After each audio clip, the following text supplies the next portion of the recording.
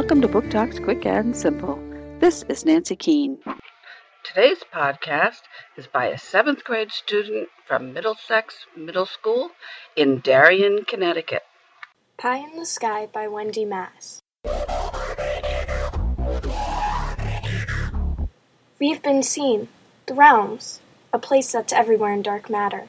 You can't see it, but every once in a while there's a tear in the space-time continuum, and we could be surveyed for that moment in time. The one thing that creates the universe has been glanced at by a girl on Earth. As a precaution, Earth is ripped out of existence. Poof! Just like that. Now usually that wouldn't be a problem for the beings of the realms, for they make new planets every day. But it's a problem for me. My best friend's parents were on that planet.